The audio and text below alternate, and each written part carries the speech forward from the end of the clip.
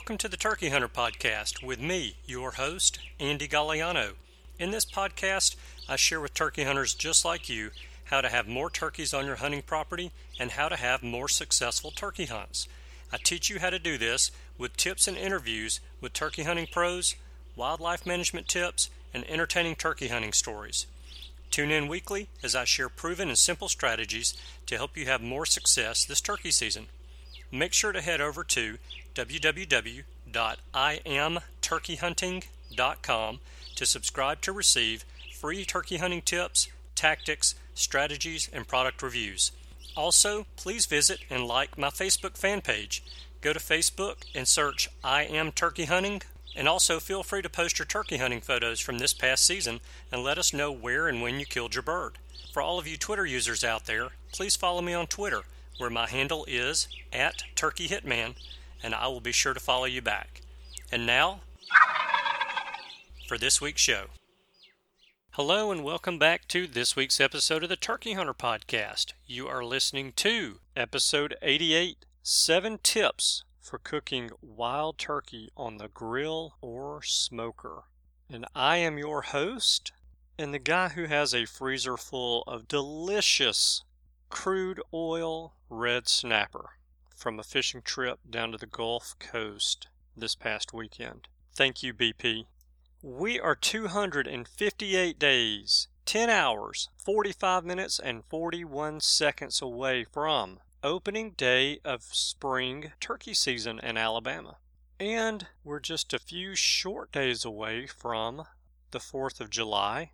But before the 4th of July rolls around, all of you guys listening to the show in Michigan, or anyone planning on going to Michigan to do some fall turkey hunting, your fall turkey hunting applications are due before August 1, so you can apply starting July 1. July 1 to 8/1. Get those applications in there so that you can be sure to get your Thanksgiving turkey on the table this coming year. And the fall season in Michigan runs from September the 15th through November the 14th. And I just saw that fall hunting with dogs is legal in Michigan. So that's pretty cool. Okay, as I mentioned just a minute ago, we're just a few short days away from Independence Day. July 4th is right around the corner, and anytime I think about July 4th, I start thinking about spending time with friends and family, enjoying the 95-degree temperatures and the 80% humidity, eating watermelon, barbecue ribs, barbecue chicken, baked beans, corn on the cob, tater salad, of course, a cold adult beverage, and some apple pie. And I like to venture off a little bit from the vanilla ice cream. I do love the vanilla ice cream on an apple pie, by the way, but, and to make that vanilla ice cream on top of the apple pie even better, go to the store and get some Fireball and put it in the freezer for 24 to 48 hours and pour it on top of your warm apple pie, your cold ice cream, and it is outstanding. All right, I ventured off down a rabbit hole. I typically prefer the homemade peach ice cream on top of my apple pie.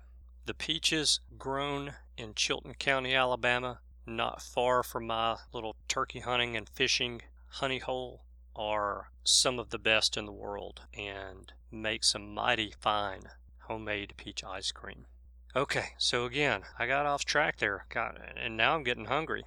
But this year I want you guys to think about doing a little something extra. Maybe instead of the barbecue chicken or instead of the ribs, maybe you do a grilled or smoked wild turkey breast. I've done that for several years on the 4th of July and also on Labor Day. And I gotta tell you, it's a nice little change from the barbecue pork or barbecue beef. And, there's always something a little bit special about eating a meal that you have provided for your family. Not just financially, but a meal that you've gone into the woods and harvested yourself, cleaned yourself, prepared yourself and cooked yourself. Something pretty special about that. So give it a try this year. Because wild turkey is so lean, grilling it or smoking it can sometimes make it tough. And so to be sure that the wild turkey that you cook for your friends and family is not tough and is not chewy, I've got some tips for you today on how you can grill or smoke that bird and have your guest fighting over that last piece that's left. So let's jump right on into this thing and get going. The first thing that you need to do, of course, you need to trim the yellow fat off of the breast and make sure that the breast is clean of feathers and dirt and that there are no pellets in the breast either. If you shoot a little bit like me, there's bound to be a pellet or two somewhere in the breast of that turkey. So look for those little pellet holes, take a knife, a small knife, and start working your way in that pellet hole until you can get to that pellet and remove it. And a lot of times that pellet will go all the way through the breast. You won't have to remove the pellet, but there will be small pieces of feathers in there as well that need to be removed. So taking a small knife and just cutting your way with very small cuts through that pellet hole in the breast will help you be able to clean all of that dirt and the feathers out of that breast. The other thing too that I want to add to that is, in addition to that yellow fat and getting the feathers out, you may want to also go ahead and cut the tendons out of that meat. And I know that you already know that a wild turkey breast has a very large tendon that goes to the wings, and that you can actually get in and cut that tendon out before you actually cook the turkey breast.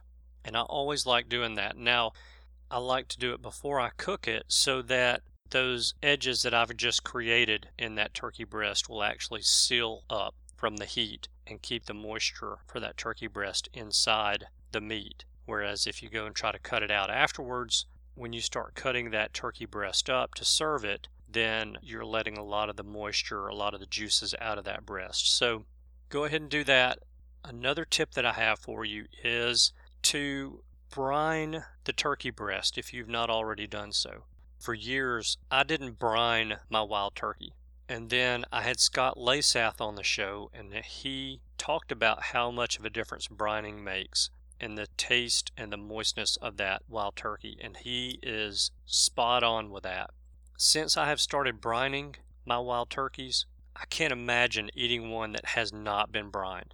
It really does make all the difference in the world. And there are a lot of brine recipes on the internet that you can go and pull, but I like to use a very simple brine myself, and I like to use either kosher salt or even table salt and water, and that's it. Some people like to add sugar to their brine, and that's cool if you do that, but I will use a cup of kosher salt to 1 gallon of water, or 1/2 cup of table salt to a gallon of water. Your table salt is much more concentrated than your kosher salt, so you need to use less table salt than you do kosher salt. And you want to melt that salt and sugar, if you're going to use sugar, in hot water. If you want to boil the water and then add the salt to it, you can do that. It will make sure that the salt and the sugar are completely dissolved before you put the turkey breast in that. I personally don't boil mine. I just get it very hot out of the tap and mix it very well. I may spend a minute mixing the salt with the water to make sure that the salt is fully dissolved. The reason that I don't boil it first is because once you've got the salt and the sugar completely dissolved, you need to cool that water. And what I will do is I will take a couple handfuls of ice and put it in the container that I'm making my brine in and cool that hot water down to where it's not going to cook your turkey breast when you put the turkey breast in the water. So you want to make sure that your water's cool before you put that turkey breast in there. And if you're using boiling water, you've got to use a lot more ice to cool that boiling water down to a temperature where you can actually put that turkey in it. Okay, once the water is cooled down, you want to get a cup of the brine out of that gallon to use later, and I'm going to tell you when to use it here in just a minute. But go ahead and get a cup of that brine out and then drop the turkey breast in the brine and let it brine overnight if you can. Now, you may not have time to let it brine overnight, and if you don't, then I would say probably 4 to 6 hours would be enough to get that turkey breast to soak up that salt. Once you've got the turkey brined, remove the turkey breast, pat it dry, and season it to taste. Now, I'm not here to give you recipes today, and if you want recipes, there are tons of them on the internet, and I recommend going to Pinterest and typing in grilling or smoking wild turkey breasts, and there are a lot of recipes on there. Today I just want to give you some tips so that you can be sure you get the best taste out of that turkey no matter how you season it. I want to make sure you get the best taste out of it when it's on the grill or on the smoker. Okay, if you're smoking your turkey, use the water pan in your smoker. It's going to provide a moist heat that's going to cook the meat, and the turkey breast will come out much more juicy if you use the water pan than if you smoke the turkey without it. Another thing that you can do to make sure that that meat is moist when it's cooked is remember that cup of brine that I told you to take out of the brine when you made it? Pour some of that into a spray bottle and mist it on the meat while it's on the smoker or on the grill. If you're smoking the turkey breast, then you probably need to mist that breast 2, maybe 3 times while it's cooking. But if you're grilling it, you may want to mist it a few more times since the grill is going to be pumping out a dry heat that really is kind of sucking the moisture out of that turkey breast. So if you are grilling, you may want to spray that turkey breast 5 or 6 times while it's cooking. And that brine is just going to be adding more moisture to it. You could pour the brine on the turkey breast, but if you do, a lot of times you're washing off the seasoning that you put on it. You could brush the brine onto the turkey breast, but again, if you brush it on there, you're brushing off your seasoning. So that's why I like to use a mister. Now, instead of using the brine to mist that meat, you can get some olive oil spray and spray on the meat while it's cooking. And olive oil and wild turkey go great together. Okay, here is a huge thing, and I'm going to state the obvious when I say it, but it is so huge that it's going to make all the difference in the world as to how your turkey breast turns out when you cook it on the grill or the smoker. Do not overcook the meat. When the internal temperature of that turkey breast hits 160 degrees, pull the turkey breast off of the grill or smoker. It's done. Be sure to let the breast sit for about 10 minutes or so before you slice it. And you may even want to take that turkey breast and wrap it in aluminum foil with a little bit of that clean brine that you saved earlier. By letting that meat sit for 10 minutes or so, it's going to start to absorb some of that brine that is sitting in back into the meat as that meat starts to relax after it's cooked. And that will really help to ensure that your turkey breast stays moist. Alright, so the next tip that I have for you is to always cut turkey breast against the grain. It's going to help to make the meat less chewy because your teeth are not going to have to cut the turkey breast when you're chewing. And so it's going to be more tender that way just simply by cutting it against the grain. Once you cut that turkey breast, if you see that you cooked it too much and it's dry, you can take, again, a little bit of brine, put it in the bottom of a casserole dish, and put the slices of turkey breast in that casserole dish with that brine, cover it with aluminum foil, and put it in the oven for about 10 minutes. And it will start to absorb that brine back into it, and it will be more tender because of that. Don't overcook it any further when you put it back in the oven. So you don't want to set it to a real high temperature. You just want to make sure that that meat stays warm and let it absorb that brine back into it. Okay, one other tip while you're grilling or smoking, and it's more of a personal preference for me, but I think that most people are going to probably feel the same way I do about this. I do not like to grill or smoke the thighs or the legs. I cook the thighs in a crock pot, and then I use the legs for stock and soups. Now, you may have luck grilling or smoking legs and thighs, but I never have. They're usually too tough to eat because they cook so fast and they dry out too much. So cooking those in a crock pot or in stock helps to keep those cuts of meat very moist and tender. and you'll actually have more turkey meat that you can use and enjoy. Okay, so that's all of the grilling or smoking wild turkey tips that I have for you today. So be sure to get some turkey breast out of the freezer today to grill or smoke with your ribs or butts for your 4th of July barbecue. Enjoy your time with your family and friends. Don't forget to keep the men and women who are currently serving in our military and fighting to keep us safe and free in your prayers, and their families as well. And especially for those who are away from their friends and family this holiday. God bless America. God bless you guys. Thank you so much for tuning in this week. I know that you have choices. I appreciate you spending your time with us. I hope you have a wonderful week and a wonderful 4th of July. And I look forward to seeing you again next week. Goodbye. Thanks for tuning in. You were just listening to the Turkey Hunter podcast.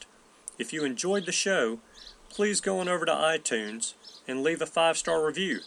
And make sure to head over to www.iamturkeyhunting.com to subscribe for free turkey hunting tips, tactics, strategies, and product reviews to help you have a more successful turkey season. And stay tuned for upcoming episodes on hunting afternoon birds, how to film your hunt, and the breeding cycle of hens, as well as some guest interviews. Thanks again for listening. We know your time is valuable, and we appreciate you sharing some of it with us. See you next week.